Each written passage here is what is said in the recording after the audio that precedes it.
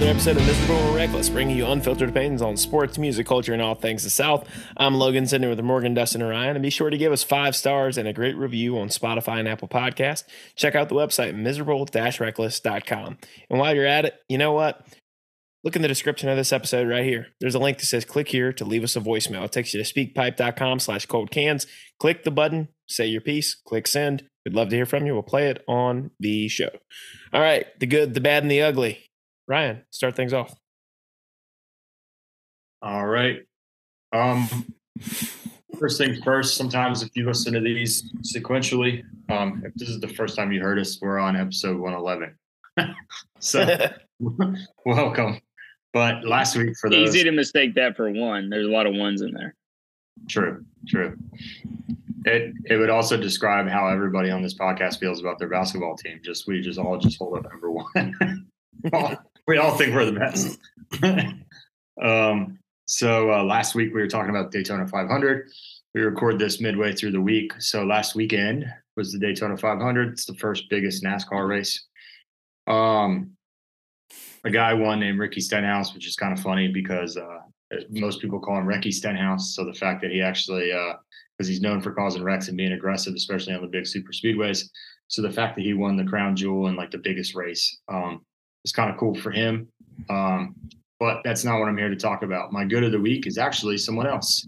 And I brought it up last week. It is Mr. Travis Pastrana, Annapolis' own. They know him from Nitro Circus, everything else. There was 42 cars that were in the race. Guess where Travis Pastrana finished? First of all, he finished. About 10 cars didn't. He finished 11th. If you get a top 10 in NASCAR, first of all, you're definitely making the playoffs if you get top 10 every week. He was in the top 25%. Mind you, the guy had a couple practice laps in a Toyota that Denny Hamlin, who is well known at Daytona for winning multiple times over and is very competitive. But basically, Denny Hamlin kind of said, like, the gear shifts here, and I don't know, it's got 4 tires. And the guy jumped in it, and he drove it to 11th place. Now, NASCAR people that know what they're talking about would say, well, okay, well, there's a lot of restarts and stuff like that at the end of the race, and there's a lot of crashes, et cetera. Well, he finished 1 spot ahead of Kyle Busch, and I believe he finished 2 spots ahead of Denny Hamlin. So I don't know what that tells you, but those guys were in the race, and somehow this guy finished at the end. So 11th place for Travis Pastrana. Congrats to him. I don't know if anyone, probably if you didn't watch it, you won't be so inclined to go look it up. But basically the takeaway on this dude all weekend long was that he was the most ecstatic guy there, and everybody, and I've never seen NASCAR Twitter agree on anything like this in my entire life, including very divisive topics. But basically everybody was like, he's free to come back whenever, because he was so ecstatic and so happy to be there.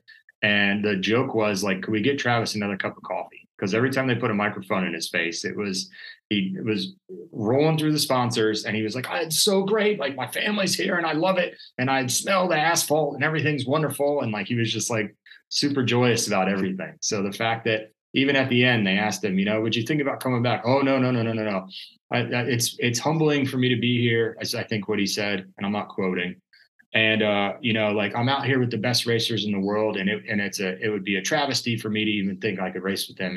So even though he finished ahead of 30 of them, he's out there trying to be humble, and it was just awesome. It was great to see. It was exciting for him and something different for those of us that have, you need something a little different for Daytona. So that leads kind of to my bad, because as people get older, they lose their enthusiasm for life. Travis is pretty much the same age as me. As I may have mentioned on this podcast in the past, I live in an old person community. I have recently started to, or shall I say, an older person's community. Anyone can move in here. It just so happens that a lot of the people here are old. Perhaps that's because I wanted limited space. I don't know. But anyways, a lot of the people that, there is, I'm trying to get more involved in the community, right? And so one of the ways I can do that is by joining my HOA. So I joined the HOA meetings, and I find it hysterical what old people get mad about. If you would like a real life, up to date idea of what we were discussing yesterday, we had some road work done over the summer. The old people want a white line. To use a NASCAR term, we have a 5 wide driveway that leads into our community gate area, and you really would be hard pressed to swerve so far over into oncoming traffic that you would hit them head on. But the old people are demanding and would be willing to sue the city, actually, if they don't come back out and put the white lines. And I don't mean the yellow line in the middle, the white line on the right-hand side of the road, because apparently there's been some trouble keeping their cars on the road. Mind you, there's a ditch on either side of the road. So when your car's in the ditch, you're not on the road anymore, Ethel. Just a point. You probably don't need the white line. So that was one of the things we were discussing, suing the city of Annapolis. Wonderful idea. Then there was the pickleball lines that were going to be drawn on the court, and that was $1,000. Mind you, we have about 300 households in here, so whatever that breaks down to, went $1,000 to split 300 ways. But we were debating whether or not the pickleball courts were going to be too confusing for the old folks who were already trying to play tennis, and all the lines. And now, mind you, those lines would be in different colors, but there's a lot of painting of lines that's apparently needed, a lot of structure here in Boomerville. And so there was that. And then my final one, and the $1,000 was a problem, but the $2,000 that they wanted to upgrade the sign with 24 karat gold. Why we need an outdoor sign to have 24 karat gold leaf on it? As the HOA president said, well, it's because we all need something fancy to look at when we come in here. That pushed right through. That wasn't a problem. $2,000 wasn't a problem for gold leaf on an outdoor sign that's going to get rained on all day and night. But the lines on the road and we were going to sue the city over, and the $1,000 for the pickleball was a problem. Now that you're a new HOA member, you need to run on the platform of defund the HOA, because you're here to make this community great again. As I told Melissa, I said the people that should be running an HOA are the people who won't join an HOA. Exactly. It's the people who want rules and structure and want to demand whatever. So I've gone on too long about it already. Well, you've already joined it. Now you're just participating in it. So, you know, I figured your voice is important for ensuring that you don't get, you know, a gold sign every 10 feet. Yeah. All right. That leads me to my ugly. Morgan, I don't know if you know who this person is or not, but I found out recently, speaking of people that were not old enough, found out recently that a guy that I worked with, whose daughter I babysat for a while, and I babysat with my girlfriend at the time. Trust me, nobody leaves me alone with their kids. And I'm not that responsible. Trust me. He had a pit bull who had a head that was about roughly the size of this desk I'm sitting at. And whose name was Chester. And I knew these guys that lived down at Carolina Beach, and they ran my gym that I worked at in college in Wilmington. Eventually, you know, he had come on some hard times. He lived out in Western North Carolina, moved to Wilmington, had a young family. A lot of stuff went on. But his wife ended up leaving him. And he went through some tough times. And his daughter that I babysat is probably now about 18 based on the timeline for this. And she was very young, 3 at the time. He got remarried, was very open, and that's why I'm bringing this up here, was very open about the fact that he tried to commit suicide and was not successful. And once he tried to commit suicide and wasn't successful, he realized that he had a reason to live. And he literally spent, to the point where it almost on Facebook, it was almost like you wanted to unfriend him because of the amount of stuff he posted that said this. He would post that you need to wake up and get your life's worth all the time. And it meant waking up in the morning, and it meant going out in the community, and it meant maybe that's why I'm getting out in the community more. And but he had to have been in his late 50s and was one of the healthiest people I know, one of the baddest ass people I know. He was a scary guy. He was my boss, and I didn't necessarily want to mess around too much with him. Certainly did not want to meet him in a fight. He held his own with some of the special forces guys, for sure, in the weight room. And so he passed away of a heart attack on Super Bowl Sunday. And it's been bugging me for the past 2 weeks because he was so alive, and he was so how do I say it? He was so full of life, and he had a chance to kind of reignite his life after the fact. And he got, I don't know, I'd say 6 or 7 more years of real purpose led life. And some of that was religion. I mean, he was real open about Jesus and where he was at with Jesus. And the two of them were like this after the fact. And I can't necessarily explain all that, but it still bugs me 2 weeks later. So I figured I'd bring it up here. It's not an ugly. It's just for anyone that's out there listening, and you think I'm on my soapbox about it, and I've gone too long already. This man literally posted every day, go out and do something that get your life's worth. And he's one of the few people I can think of that he died early, and I actually feel like he got his life's worth. So think on that if you can, and try and do what you can, because you don't know how long you're going to have. And this man, I guarantee you, was going to live every last drop once he decided to live. So Tom Jones, I miss you, man. All right, Dustin, good, the bad, and the ugly. All right. So we early on in our ACC basketball preview sort of talked about this, but we're coming down to the end of the regular season here. The Miserable and Reckless Gauntlet is about to happen. Over the last 3 final games of the regular season, Duke Blue Devils are playing Virginia Tech, then NC State, then Carolina. 2 of those games are at home, which I am very happy about. One of those games is over in Chapel Hill with the fancy cookout. So what I'm going to throw out here, I haven't even talked to the guys about that, is we're obviously going to have to total up all our records at the end of the year. I'm starting from not a good spot. We're 1-2 against the Miserable and Reckless teams. I think Logan's actually in the best position currently.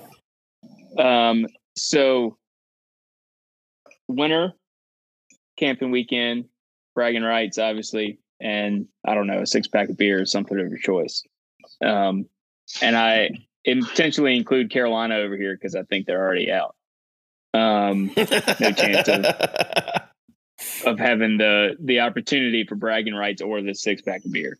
So that's my proposal or decree for here. We Duke holds their fate in their hands. They went out. I get bragging rights. If not, Logan or Morgan are going to end up with bragging rights. So we'll see how it goes. I don't know what that is. That's just something I came up with earlier today. It'll be fun though. Next 3 games, I get to care about whether I beat y'all's teams or not. The only other thing I have is I read CBS Sports did a pretty good sort of a current profile on Rick Pitino. And so y'all may have seen a few months ago, the NCAA basically cleared him of like any sort of knowledge of some of the FBI investigation stuff that went on at Louisville. And it was an interesting look in a guy who, I believe he's 70. He said he wants to coach 5 to 6 more years. He said he's loving coaching more than ever. And he says that he values it more now because he knows he's coming to the end than he ever did when he was younger. He also talked about enjoying or loving it because now he can be picky. He's not in like build my career mode. He can be picky about what he wants to do. He's also very open about if an opportunity came available that was a road to a potential Final Four, he would probably take it. Rick Pitino has never been one to not tell you what he's thinking, and he definitely did on that. But he said, it would have to be perfect. He's like, there's 25 or 30 states, I'm sure St. Louis would be in here, that he would never want to live in. And so those would be automatically out. And then it would have to be a good program that he would have a shot at making one final run.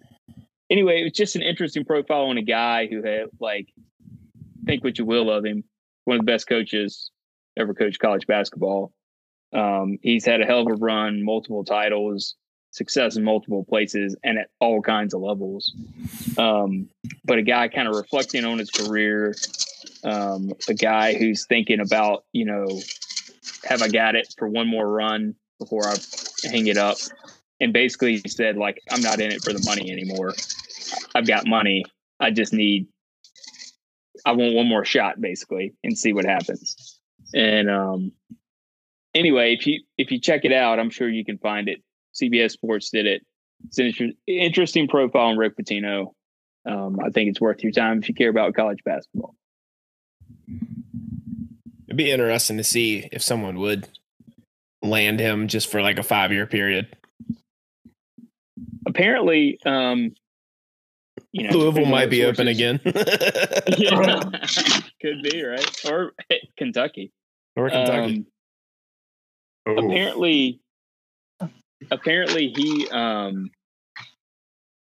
Maryland had like reached out to him. It's been confirmed that they had talked before they hired Willard and before he had been cleared, where no NCAA stuff would be thrown down. Maryland, which would have been a perfect fit for a guy like Rick Pitino, then had he reached probably out. Googled College Park and was like, I'm out. Well, he has some like unofficial rule that he will refuse to coach in the Big Ten because his son being fired from the Minnesota job. So that takes all the Milk Country schools off the list. Also, except for, I guess, because their basketball sucks. We'll get into that later. But yeah, it was super interesting. And another fun quote from it was apparently he's buddies with Dick Vitale. And he says that Dick Vitale, when he calls him, tells him all the time, he's like, do you realize that if you would have just stayed at Kentucky, you would have more wins than Coach K? And he like just tells him that all the time. He's like, all you had to do was just stay at Kentucky. He should just go to Rutgers and run over everybody. That would actually be pretty funny. I would actually cheer for that to happen. But yeah, I mean, for me, it's all college basketball this week. 1, miserable and reckless challenge. Let's go. 2, Rick Pitino profile. If you care about college basketball, it was interesting.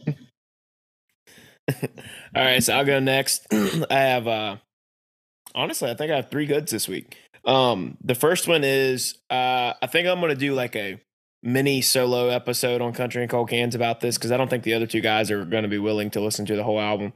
But I was very impressed with Chase Rice's new record that just came out.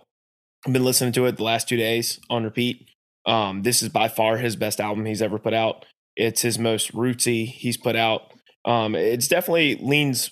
It's not like straight up country, so don't go in expecting that. It leans a little roots rock in a lot of ways, but there are some really good songs on there.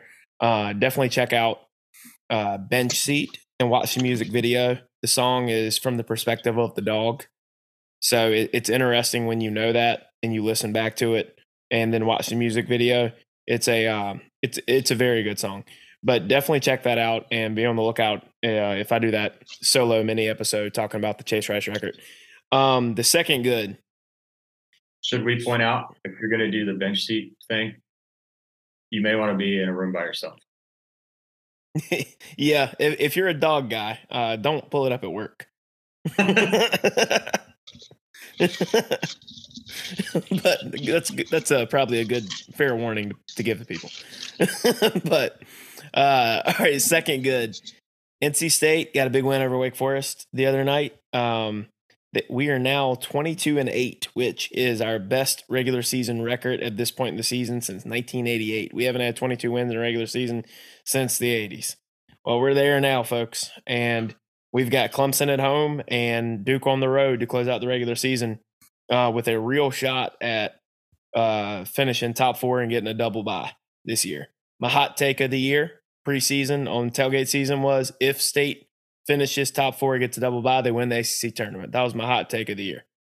So I'm curious to see if I can be proven a prophet this year. But just saying, Houston's number 1 again. It's been 40 years. You realize you're not a prophet if you just say it every year, right? And then it happens. We lost 21 games last year. I gave up on the basketball team 2 years ago. If you just say it every year, like this could happen, then that's not a prophet. He's got this audio. He's got this whole 40 years in the wilderness, I'm a prophet thing going on. It would be the best story in college basketball this year, and there's no doubt in that. And you know what? If we went 40 years back in the wilderness, I'd take it. Wouldn't even think twice.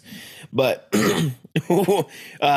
which, at that game, we wore the 1983 throwback uniforms, which are State's best uniforms, and it's not even close. Classic, clean look. Just says State across in red, has Pack on the front of the shorts on the leg, like best uniforms. And that's my other good of the week is DJ Burns said in the press conference that they asked Coach Keats if for any other chance they get for the rest of the year to play either their last home game or in any of the tournaments if they are the home team, if they can wear those the rest of the season because the players really liked them. So I'm happy about that. So that's my trifecta of positivity this week with 3 goods. And that concludes Logan's Fashion Corner. They're straight fire, son. All right. Morgan, good, bad, and the ugly. Close us out. All right. Well, I got mine's all kids related. As you made good, great, and awesome here. So first off, good. Last week or so, Brody's been doing really well, temper and attitude wise, and just having a really good old time and behaving and listening to us a lot better than he has been. And I picked him up from daycare today, and the teacher kind of crossed her fingers like, not wanting to jinx it, but she was like, he had a really good day today. I was like, oh, really? I was like, yeah. She said, he ate a lot, and when he was still hungry, his friend Rowan was like, I don't want any more. You can have this, Brody. And Brody looked over and said, thank you, Rowan.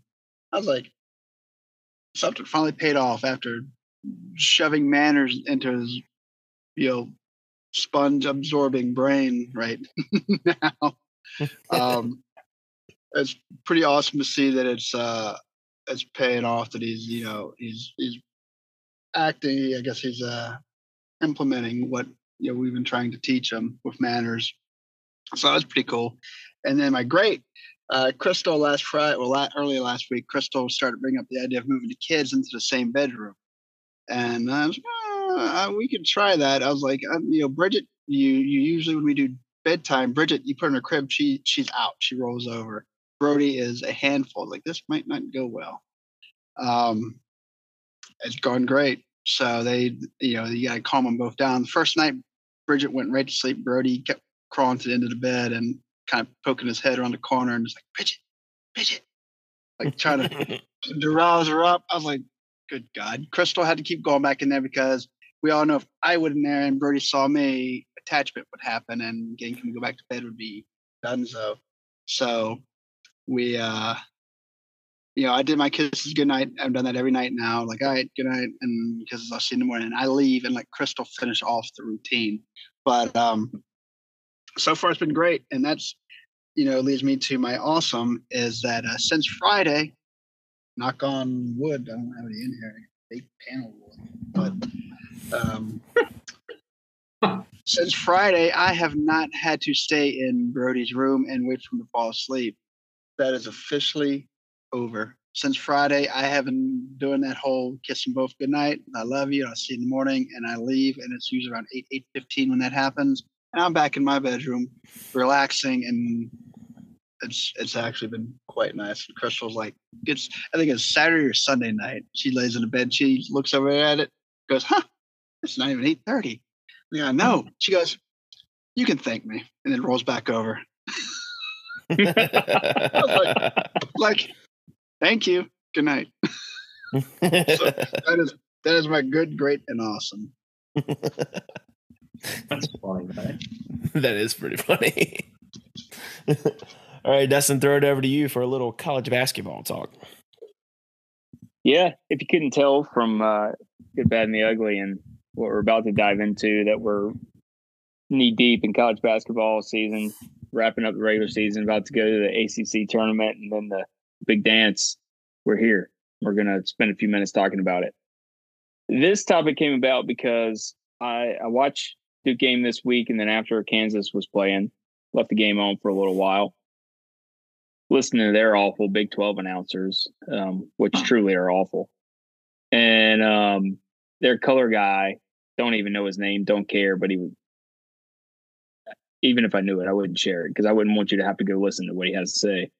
But he was sitting there going back and forth, not very interesting. But I happened to catch a little piece before I turned it down so I wouldn't have to listen to him anymore, where he basically was trashing.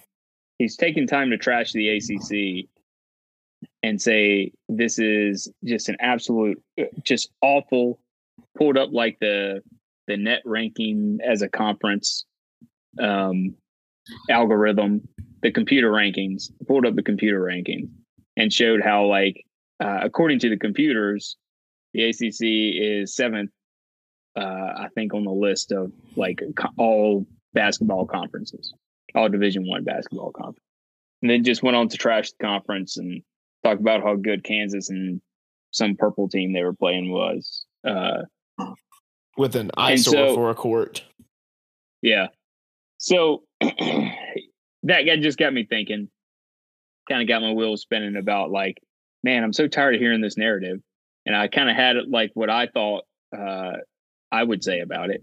And I was like, you know what? Someone's probably written this. I'm going to look on the internet and see if someone's putting some thoughts together. And Lord and behold, somebody had. Over on Saturday Road, there's a article. The numbers don't lie, but ACC basketball isn't as bad as they want you to believe. Check it out. It's pretty good summation, but we're going to talk about some of the key points here. Want to give them some credit because, you know, it is kind of a good guideline of what's going on here. But like I said, ACC, if you look at the net rankings, the computer rankings, doesn't look very good. The narrative, just like I said, with this awful color commentator has been all year. Oh, how terrible is the ACC, basically, is the question that they use. So I just kind of want to go around. Let's just start from there, and then I want to throw in a few coaches' comments. What do you think of the narrative? And what do you think of, like, this constant use of taking the computer rankings, which, just to remind y'all, and I think I mentioned this y'all a while back. I actually may not have mentioned the stat to you. For the past, I think, decade, I said the ACC has not finished top one or maybe two in any of the rankings, any of the, like, overall rankings. So like Pomeroy, Net, like all of them. Yet have the most NCAA tournament wins, most Final Fours, most championships, and just overall best end of year play. So I don't know. Looking for thoughts and feedback. I'm not against. See what y'all are thinking. I'm not against computer rankings as a whole. I actually put a lot of stock into KenPom.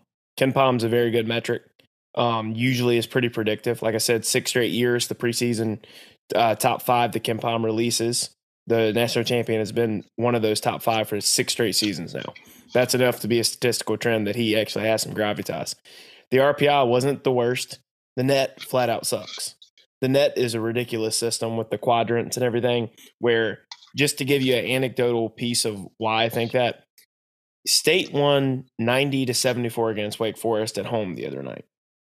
If they had lost to Wake Forest at home, it would have improved their net ranking and would have improved their quadrant wins, because our win over Wake Forest at Winston-Salem earlier in the year would have become a Q1 win. Instead, it's now a Q2 win because we swept them. So it incentivizes losing strategically. And then on top of that, if your conference has early in the year, for whatever reason, people get off to a good start or whatever, and their net rankings are high for a lot of the conference, it's hard to overcome that sometimes. Whereas the Big Ten's a good example. You have 11-16 Ohio State that's like top 40-ish in the net. That's ridiculous. 11-16 team is not making the field, shouldn't make the field. And then they all are so high up in the net, they have so many quad one opportunities that people are like, oh, look how many quad one wins they have. Yeah, because the system's rigged. It's a flawed system at best. We had better outcomes with the RPI than we had the net. You can't tell me that it's harder to go on the road to Liberty than it is to go on the road to Wake Forest. Like, I'm sorry, in no scenario in college basketball is that true. It's not like Wake Forest is having a historically bad year like Louisville. They're a solid team.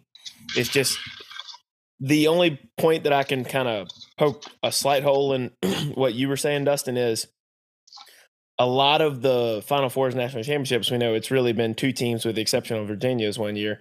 And a lot of the wins probably has been by those same three teams. I think what the ACC is missing this year is we don't have a dominant team that really is in contention for a 1 or a 2 seed. I think that's why the narrative has existed. But the net is ridiculous, and the bracketologists pick and choose when they want to apply it. So Lenardi sucks. ACC has definitely not been consistent this year, that's for sure. Yeah, I'm sure the win thing is true, but I haven't had time to go back and look at wins overall for the conference over the years. But like last year, as an example, our teams did well as a whole. And that's just a fact. And I'm sure that holds true over many, many years. It certainly can be top heavy, but the net can be top heavy too, because like you said, and Jim Boeheim had a similar quote in the article that I sent y'all about basically it's a self-fulfilling prophecy. It's like once you get like off to a bad start or a good start, it just kind of cycles. And it's like there's no correcting the computer ranking, because how you start basically puts you in whatever quad you're in, and then like that just sets you up for the rest of the year. So it's silly, and it can't account for, you know, how you play, how you improve, how you're playing right now, which is ultimately how you're going to do in your conference tournament, your NCAA tournament. So yeah, there's definitely something to that. But I do think, and I imagine maybe Carolina fan could have something to say about this too. Not having Roy Williams and Coach K walking the sideline and Duke being Duke, Carolina being Carolina, always hurts the conference. Mm-hmm. In perception, from a perception standpoint. So with the perception thing, the perception is for the net ranking. You guys have talked about this. NC State is a victim of this year, 1,000%. So is Pittsburgh. He mentions it in the article. I'm not coming up with this. If you win in November and you win in December, those are generally non-conference games. If the conference you play in is hard, whether it's the SEC for football or the ACC for basketball, you would be seen as less consistent because anybody could win on any given night. That's how the ACC has consistently been, despite the fact that there are top-heavy teams.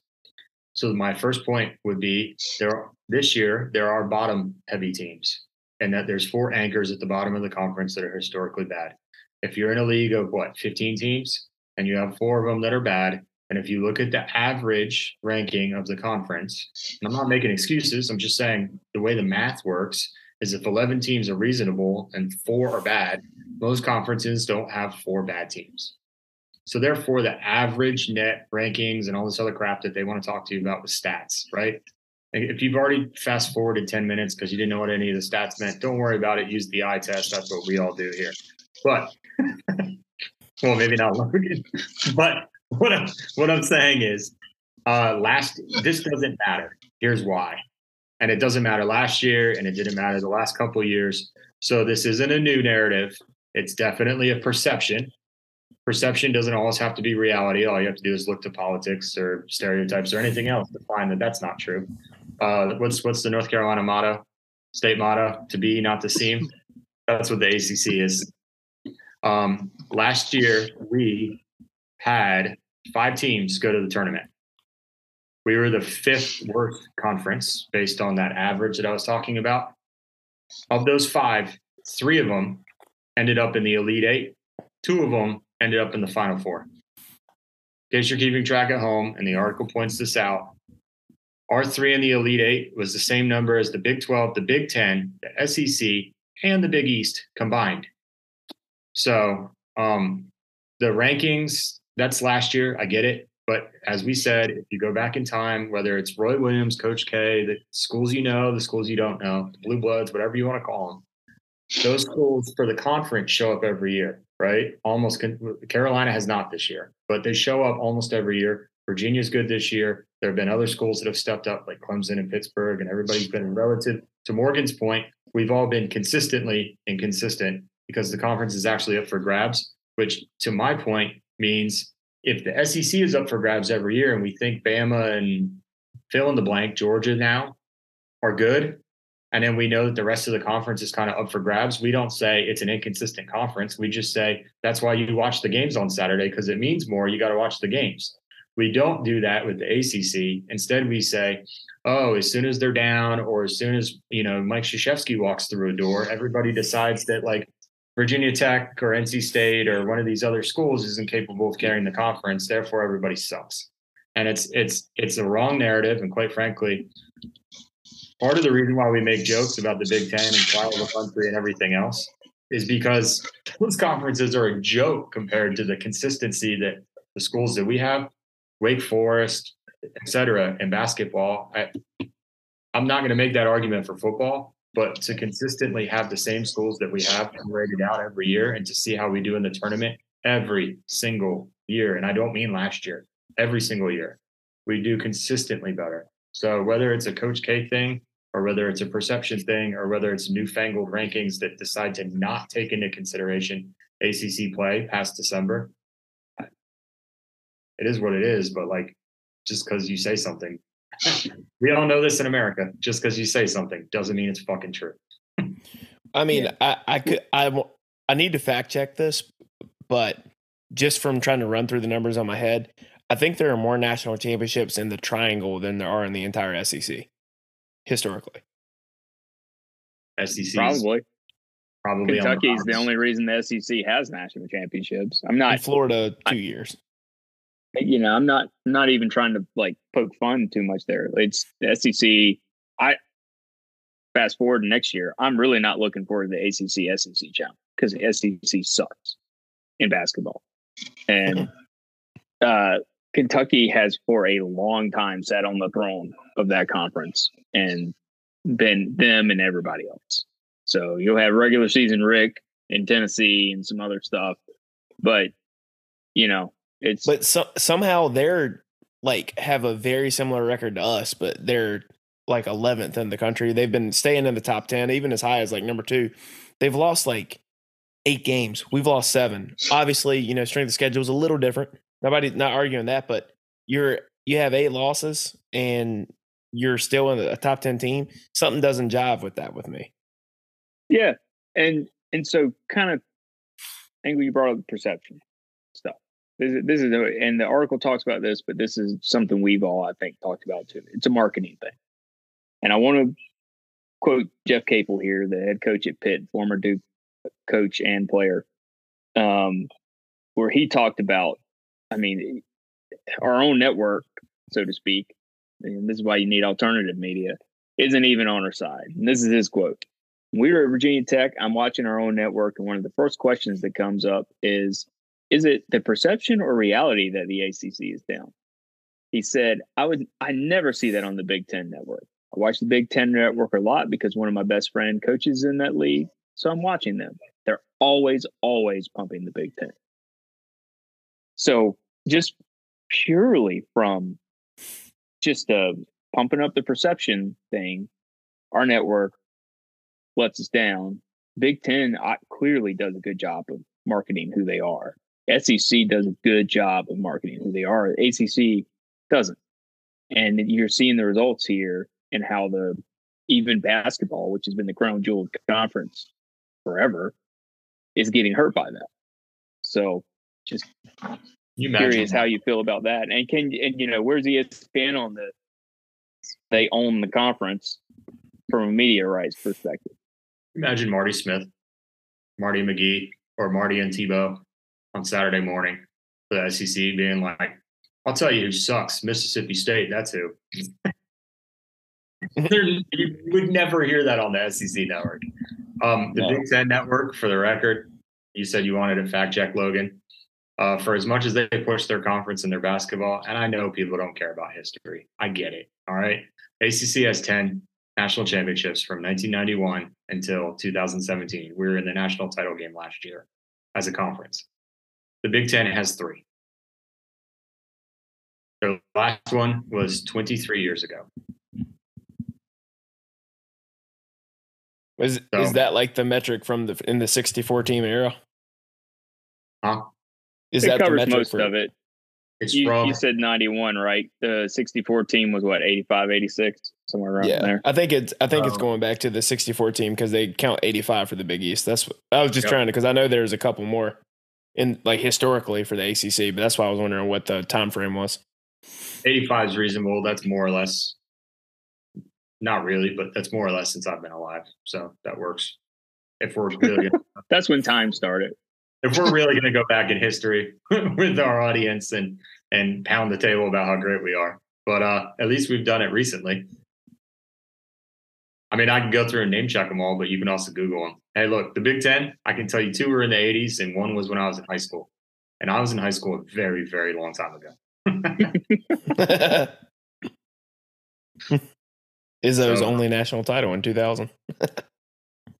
So for whatever it's worth, hey man, Packers, good. Kelsey Riggs, she's constantly trying to interview people and talk up the conference. I'm not going to hate on everybody on ACC Network, but you ain't wrong. I mean, I remember there was a coach at Virginia Tech who basically, when he was ceremoniously let go, he went to ESPN and promptly used the same color highlighter all the time. And he promptly told everyone that the reason why he was at ESPN and not looking for another job is because what, Morgan? He didn't think he got the respect. He never thought he was going to get the respect at Tech. No. So, I mean, They play them every year. They won the damn league last year. Carolina's in the national title game last year. They're competitive, both teams competitive this year. And apparently the conference sucks. I don't get the narrative unless it's easy to pick on the billionaire when he loses all his money, right? It's always easy to kick somebody when they're down. That would insinuate that they're constantly up. So if you're kicking us when we're down, I guess we're, quote, down, and it's easy to take somebody down in this country when you need the feel-good story to make you feel better about yourself. But that would insinuate that we've been up for a while. So I don't know. I think it really is a mix of 2 points you made, Ryan. It's, we have 4 bad teams, and that's an anchor on the conference right now. But also, like, we don't have the national title, like the quote unquote on paper national title contenders right now either. There's more parity in the league. I think the league from 1 through 10, 1 through 11 is pretty competitive. If you look at strength of schedule for like the top 6 teams, the teams with the slightly worse schedule are the ones that are slightly above 4, 5, and 6. So it's like because we don't have to do round robin anymore after expansion, they had a slightly easier road to get there. But I think there's been parity in the league. We just are lacking those at the very top, and we've got a couple more at the very bottom compared to usual. Is there something? Yeah, and This isn't a woe is me thing. Like, part of me doesn't really care, right? I don't really, because ultimately the NCAA tournament is going to play out the way it plays out. Right. And I anticipate that our teams will do fine. And is it likely that an ACC team wins a title this year? I don't think so. I don't think we have that kind of team this year. But it doesn't mean there won't be some teams that make a deep run and you're not going to win titles every year. But the thing that bothers me, the reason I guess this is poking at me, is the conference just seems to not know how to promote itself. And they don't push the media partners to promote us. They're not doing a good job of promoting us. And it's literally computer algorithms / perception thing that is like dragging it down. And obviously it doesn't hurt the Louisville. It's the worst they've ever been, period. They've never been this bad. But the top 10 teams in the conference could go play in any conference and do fine. And when you got 15 teams in the league, so come on.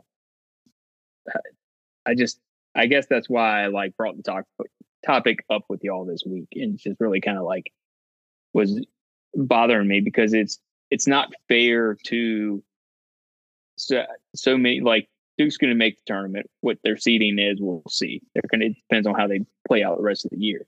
But like, there's so many. You got teams like Clemson who have had a good year in conference, who are bubble teams because of the perception of the conference. So now, are they that good? I don't think Clemson's that great of a basketball team. They've been on a slide lately too. And they have been, which is only going to push the narrative, and they're probably going to end up missing it. But if the perception was different, they would find excuses for them. So that's really where I'm coming from. Well, I mean, that's the Big Ten. That's the Big Ten. They're talking about 9 teams getting in from that league, and really Purdue's the only real contender. Other than that, there's a good amount of solid teams, but it's not an overly impressive conference. Yeah. Our buddy said that. He told, when we were talking about basketball a couple weeks ago, he's like, Purdue's legit. The rest of the league are 8 seeds or worse. He's like, that's the league this year.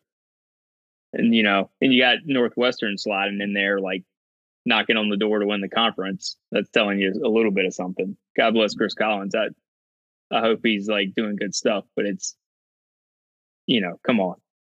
Northwestern isn't anticipated as someone who should be in second place. No. I mean, Rutgers shouldn't be competitive, but they've been competitive. Right. So, anyway. You guys saw what I put in the chat.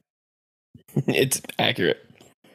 I put in the chat 3 words: iron sharpens iron. If you're going to have like 2 Navy SEALs wrestle each other in the ring, you know what I mean? Like for practice. Okay, well, it's probably going to be a dogfight, and half the time one's going to win, and half the time the other one's going to win, right? And that's how it is. Doesn't mean those guys are both 500 athletes. They're both ultra competitive dudes, right?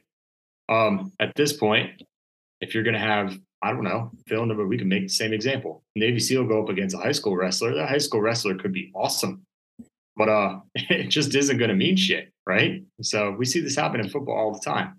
This is why some of the bowl games are so bad. It's like, well, I hate to break it to you, but they've been playing the big boys and you've been playing in the Fun Belt. And like, that's not a good matchup, right? So as you pointed out, Dustin, we'll see what happens in March. If you want to go back, you can listen to our preview podcast, but like, look, Morgan's team hasn't exactly shown up this year. My team hasn't exactly shown up this year. But we were ranked number 1. I get it. But the disrespect the Hokies were taking, they won the damn league last year. And it's like, I get fed up with this kind of stuff. I get fed up with the Clemson hate too. I know they're on a bit of a slide, but they're on, to your point, they're on no bit of more or less of a slide than a 9-7 Michigan State team. Are we hearing about how Tom Izzo's lost it? I'm just asking. Right. And see, I haven't complained about it because for the last 40 years, we're having a really good year. So I'm happy with what we're doing. But the media disrespect that we're getting right now, where like we were 26th in the AP this week, because we had that 3-point loss at Syracuse leading into the Carolina game. But we're 22-7. We're, I think, 12-6, or we got 3 games left, 20 game schedule. So what are we, 13-6? No, I can't do math. Anyways, we only have 6 conference losses. If you look at our record compared to a lot of these teams that are ranked ahead of us, like, we have a better record. I mean, we just do. We've won the games in front of us. We've flirted with, the back end of the top 25 a couple times, but we just are. Everybody, when they talk about, State's going to be in the tournament in the media, but they're like, we expect an early exit. We have good guards. Guards tend to win at least a game in the NCAA tournament. I just I think that the narrative is dragging every single team down, even if they're having a good year. I mean, we're probably going to not have anybody higher than a 5 seed this year, since Virginia lost to BC as badly as they did. And, this is basketball centric, but you can extend this a little bit to football. Every year is the same narrative in football. And this past year, look at bowl season. ACC was right up there. I think ACC and Big Ten had the best overall bowl records as a conference. Right there together, which is not what anyone would tell you would happen based off of marketing in the world. So it's just a frustration. We're probably just complaining, but I just feel like there should be something, people within the conference who actually get paid to this, not poor guys who sit around and talk about it on their free time, to be able to make those defenses and and be an advocate for the conference, as opposed to just sit back and let this stuff happen, because that's what they're doing, and that's the shit of it all.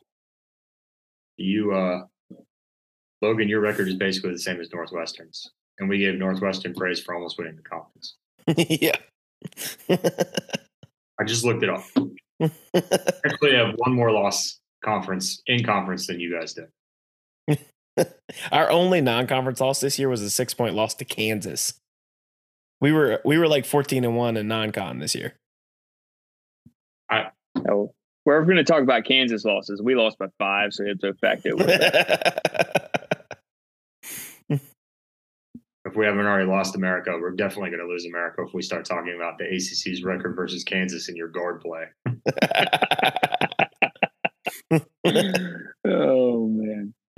No, I'm not sure there's a whole lot else to say on that, unless y'all got any closing words, but it's just hey, this is something we needed to complain about, and we need to point out. Alternative media, it's our job to show the absurdity of what's going on in mainstream sports media. And it's absurd that people think that the ACC is awful. I'll see America in the Elite Eight.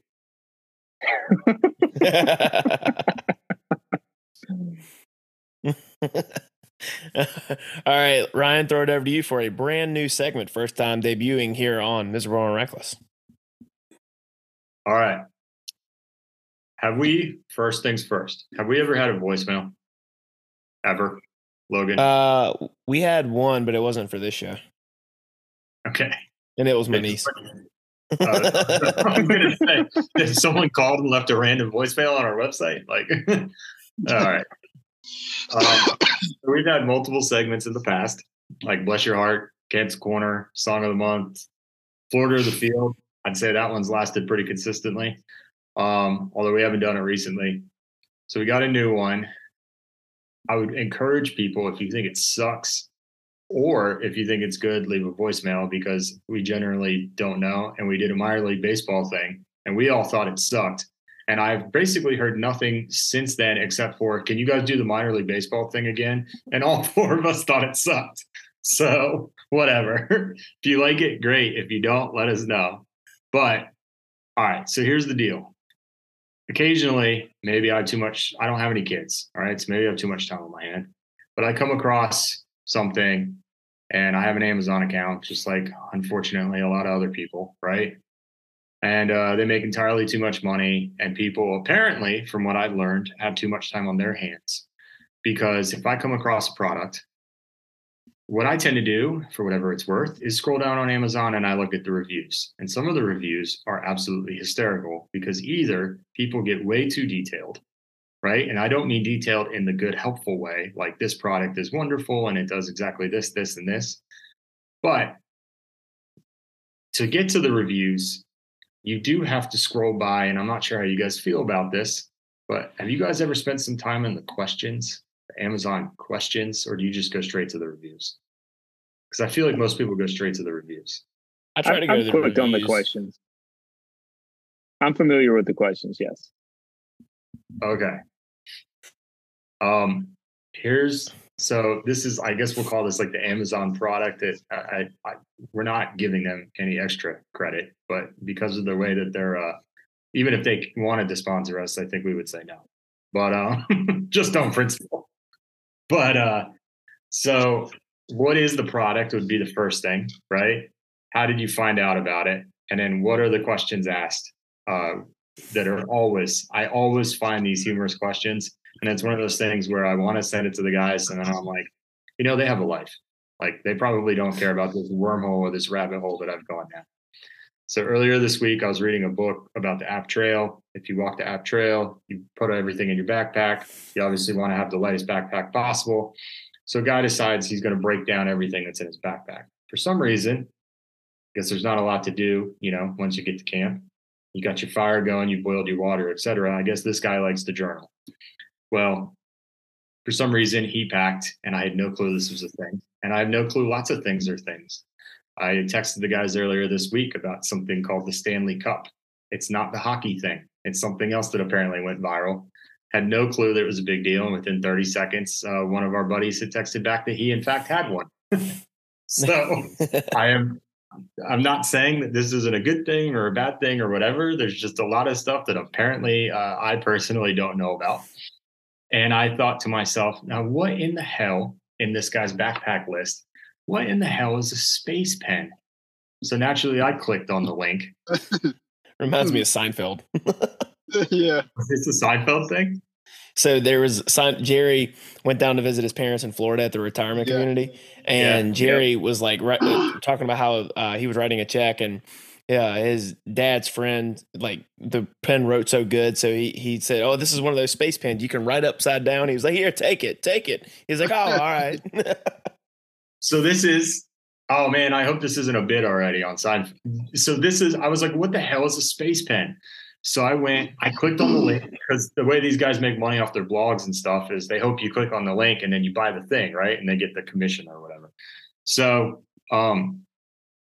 I was fascinated one morning and I was like, this is crazy. So this is exactly the same thing from Seinfeld. Writes in extreme, these are the things about this space pen. If you type in NASA space pen on Google, or on Amazon, this will come up. Writes at extreme temperatures from -30 to 250 degrees Fahrenheit, which I don't know how they tested it on the surface of the sun. Writes underwater and over wet surfaces. Again, if you're a Navy SEAL, probably useful, but for the rest of us, no. Maybe a marine biologist. Writes at any angle, even upside down. It's hand tested, blah, blah, blah, blah, blah, all this crap. It apparently, the classic design of the Fisher bullet pen, which is the space pen, has been exhibited for years in the New York Museum of Modern Art. Okay, this is in the Amazon bullets. The first question. So I'm trying to learn more about this, trying to read the reviews. The first question that you can find on Amazon, I checked tonight, it is still there. It is the first question. It was asked anonymously. I think I know why. Is, can I microwave it?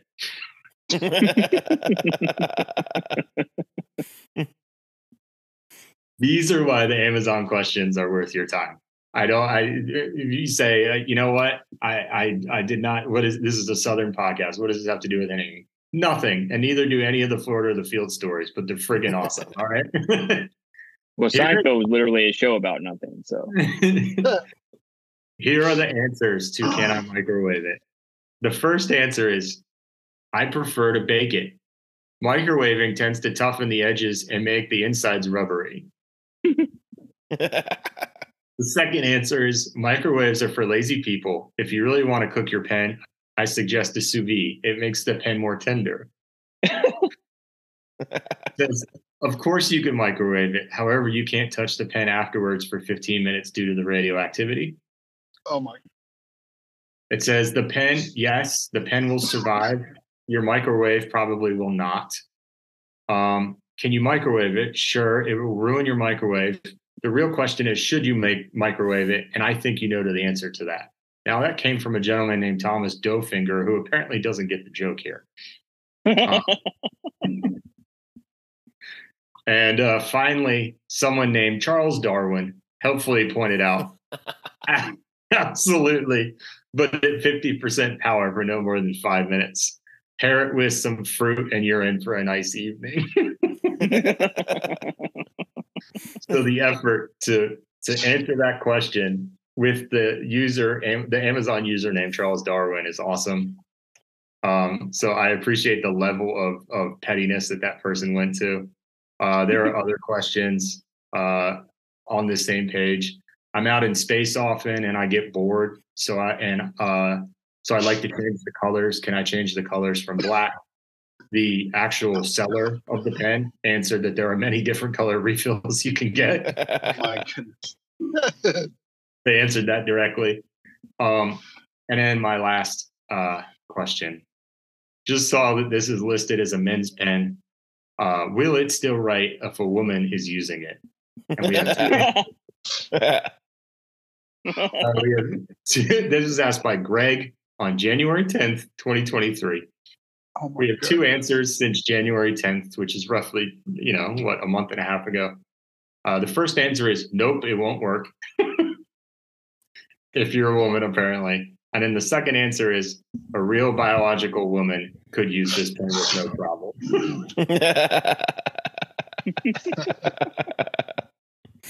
Finally, if you go scroll further and you have you're just enjoying yourself and you have no time to just you can spend it however you want.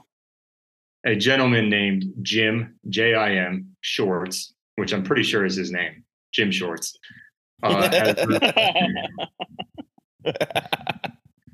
has reviewed this pen, and I must say that this gentleman, he gets it, and I would like to have Jim Shorts on the Miserable and Reckless podcast because he has given it 1 star as a verified purchaser, and he has reviewed this as a little black turd.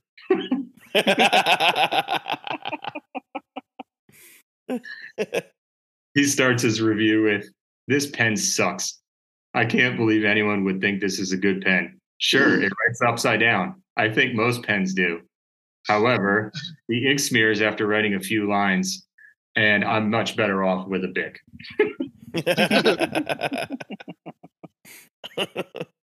So I appreciate Mr. Jim Shorts and his review of the pen.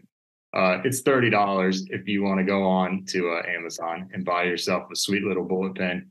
I'll save you the trouble. Most of the people that reviewed it said that it slips out of your pocket. And there was more than one picture of the pen that they found in the yard 3 years later while they were mowing the lawn or something. Because who mows the yard with a pen in their pocket? I don't know. But yeah, I guess if you're going to get it, maybe get a pen that has a clip.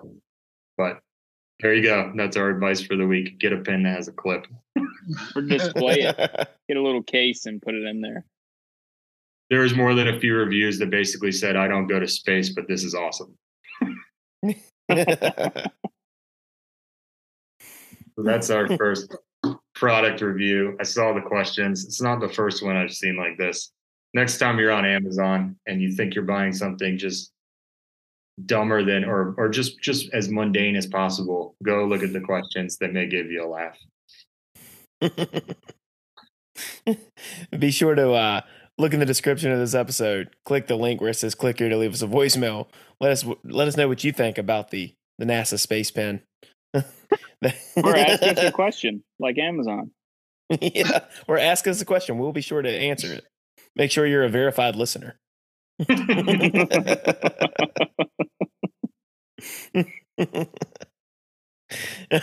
right. Well, be sure to give us 5 stars and a great review on Spotify and Apple Podcasts, and check out the website miserable-reckless.com for block content and merch. And like we said, leave us a voicemail. I'd love to hear from you, and we'll answer it here on the podcast.